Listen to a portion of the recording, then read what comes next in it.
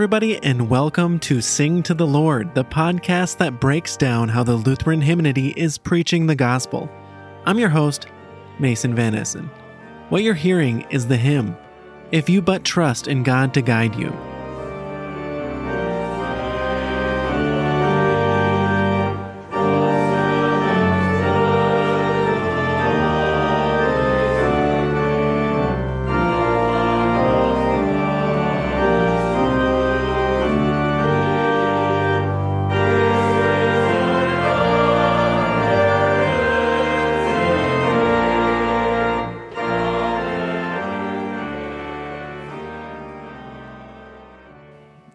Welcome back to Sing to the Lord. We have our wonderful guests with us this week, Lars Olsen and Zachary Brockhoff. Thanks for being here, both of you guys. Thank you. Thanks, Mason. Just a reminder, I may be welcome here, but Zachary is the really honored guest. I'm just the extra eye candy. Yeah, the eye candy for a podcast. For a podcast, exactly. Yes. It's the only one I'm qualified for. Yes, this face week for radio, right? Yes, face for radio. Greatest compliment you could ever have. We are talking about if you but trust in God to guide you on the most appropriate time, because we're talking about the temptation of Jesus. Yeah, the temptation of Jesus comes up almost every year when we're entering Lent, and so Zachary's going to tell us a little bit about this hymn, If You But Trust in God to Guide You. Zachary, when was this hymn written? It was written in the midst of the 30 Years' War. So I thought, for one, that the history of the hymn, even if you don't bother singing it, is interesting to just consider in light of the text, because it's a time where our hymn writer was no doubt questioning whether the devil was winning. And who actually had power here in the world, and so in that context alone, it's a wonderful hymn of faith and what's in the title, trust, in what God has actually promised to do. Though it doesn't necessarily reference temptation, for Lent. We don't get anything about chocolate bars or, staying on your diet and resisting whatever temptation we think we might have. But it's a wonderful hymn of trust in what God has promised to do in the midst of difficulty, which I think is at the heart of what we're talking about this weekend. So. I mean, Coca-Cola wasn't around then, but I know, which is a real shame. Something about giving up meat or anything like this? I know, nothing like that. Oh, amazing. Yep. So, but he writes really just in the midst of death and destruction, and says, "Let's see what God's going to do." God's actually said something, and so it's a great hymn of comfort. A couple of years ago, I was instructed by the pastor at the time that we needed to only sing hymns of comfort during Lent, and so we did sing this almost every week because it is that. Yeah, actually, I mean, your question, is God have any power, or is the devil really ruling things, is a constant question for people, because all we see around is the devil actually pretending to rule things, right? Sure. And the powers of the world that are fighting and actually driving. Power is what drives finally to death, right? We finally come to kill one another. And so we're always wondering, where is God in all of this? Right. And exactly what you're saying, that faith is where God is for us. That we have to trust that God is actually in control, not just kind of, fighting the devil for control or something. Sure, like that. Yeah. Well, and really how wonderful this week to know that the devil can use all sorts of things to do this, including God's own word, right? Right. So we trust this word, but the devil's going to turn around and said, "Let me tempt you with some scripture," So anyway, yeah. I think it's a helpful hymn, and the first stanza, in a lot of ways, for me, after just reading the gospel text, where the devil is saying, "If you are the Son of God, and if you are who God has said you are, right, in Jesus' baptism. We talked about this a number of weeks ago now, where Jesus is baptized and then driven into the wilderness. And of course, so it's in this context that the devil's questioning these things.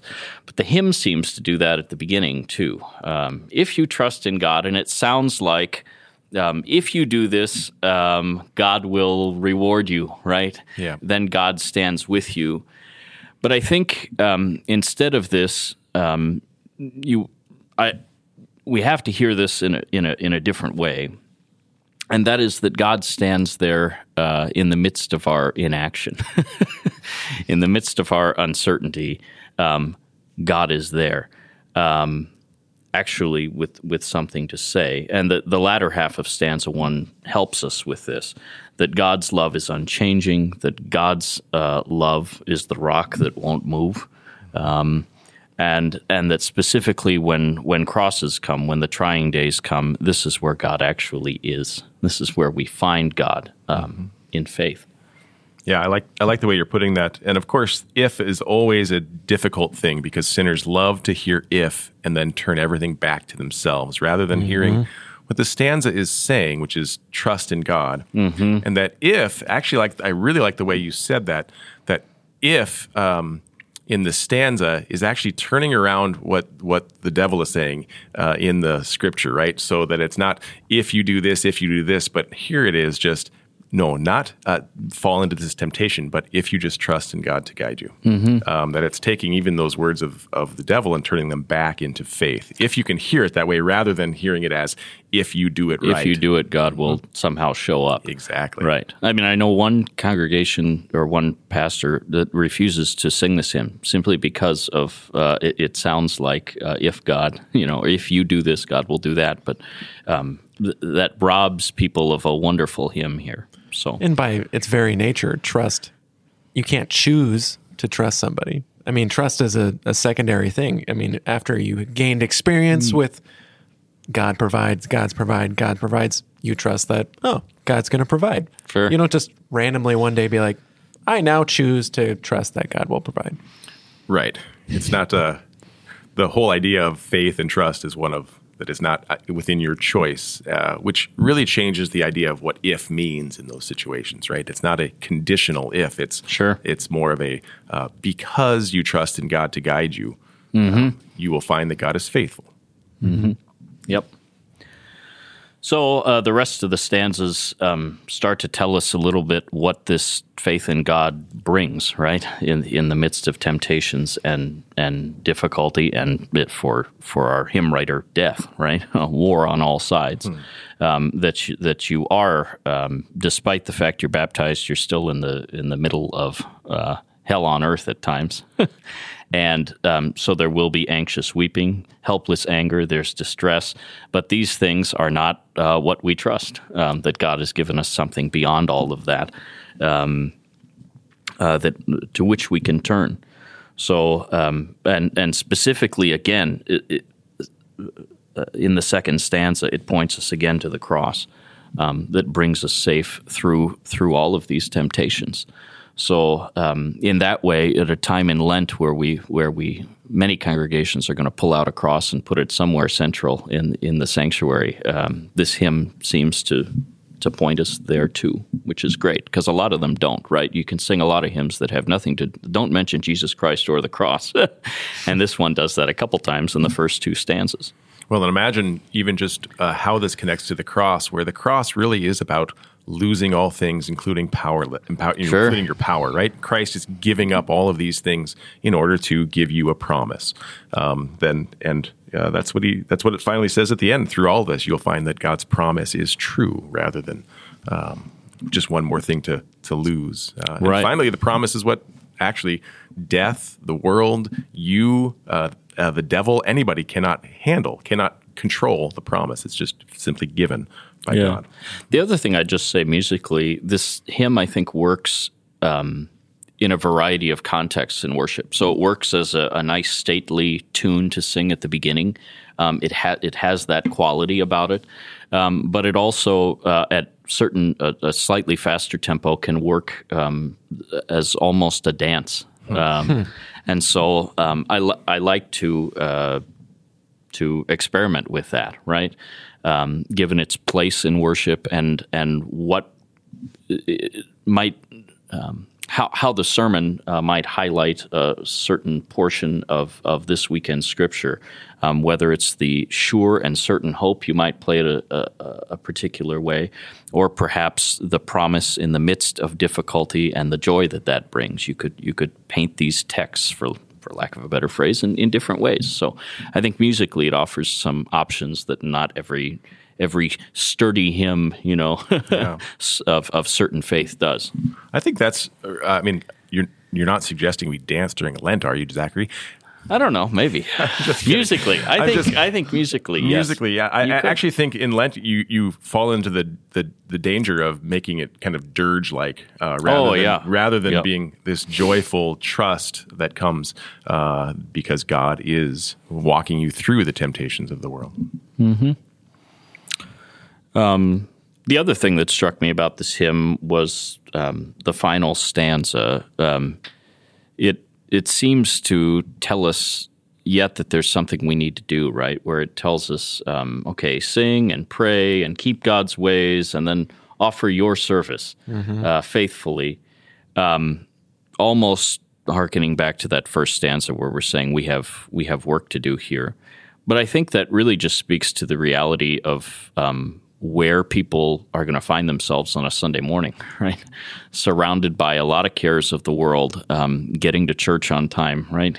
Keeping the family from hitting each other in the car, the real things of life. And that we're going to sing and pray in the midst of those. And in the mundane times of life, you can trust this promise, right? And I think there's something nice about that, too, for people just standing around singing together. Yeah. I mean, what does it mean to offer your service faithfully? Well, it means to believe what Christ has done for you, to serve with that faith, knowing that whatever you're doing it faithfully, not because you had to do it or if you don't, it's not going to fall, but faithfully offer your service, saying, Christ has done all this so that I am free now to serve my neighbor rather than it's all on me to do this. So I think it matters that that's the last stanza after it comes after talking about the cross and what Christ has done, so that you can say, I can offer this faithfully, not as a God is waiting for me to do it. Sure. Or God is waiting if I do it. Right. But rather, I can trust in this and offer my service faithfully now, knowing that when I serve my kids fighting in the car or yelling in the pew or whatever, that I'm offering that service faithfully, trusting that all of this has been accomplished by Christ. Yeah. So I think it's flexible in that way, too. So a lot of the hymns some of them we've talked about so far in this podcast have been more specific to Scripture, but I think this one you can sort of bend and shape in the way you need to fit the sermon for the day. So I think it fits really well, actually, with the temptation to say God is not just leaving you to the temptation to fight it on yourself. Yep. Yeah. What other hymns could you sing on this Sunday, even though this one does fit, or can fit, depending on how you're preaching, but what other options do you have? Well, I would say the hymn we're looking at, I hope everybody sings at some point during the year, because it's one that's often neglected. It's not in a seasonal section of the hymnal. However, if you choose something else, the hymn of the day that is actually suggested in worship resources and fits quite well, that everybody knows, is "A Mighty Fortress is Our God," and particularly the third stanza with hordes of devils filling the land. That's one that has been passed down for many, many years now in various worship circles, right, in planning for this particular weekend, and fits quite well. The other is from the Lenten section of the hymnal, ELW 319, O Lord, throughout these 40 days, which is a little bit more of a recounting of Jesus' temptation and our relationship to that. For something that's maybe we don't associate as strongly with Lent, but is another hymn of trust in the midst of challenge, would be How Firm a Foundation, which speaks to fiery trials and all these sorts of things and what God is going to do for us in the midst of difficulty. So I think whether it's something familiar or that we sometimes exclusively deal with at Reformation, and we think Luther wrote it for Reformation weekend. No, this can work in other places. So I think that's all a good opportunity to sing some really wonderful texts.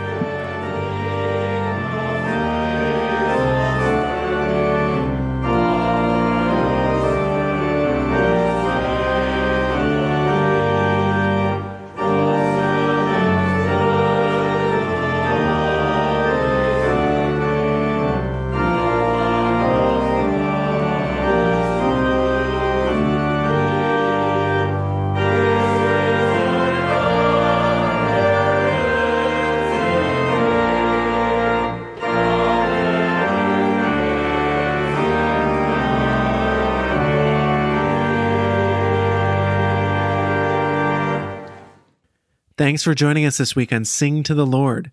Check the show notes for Zachary's stanza-by-stanza commentary, as well as a list of other hymns we recommend. See you next week.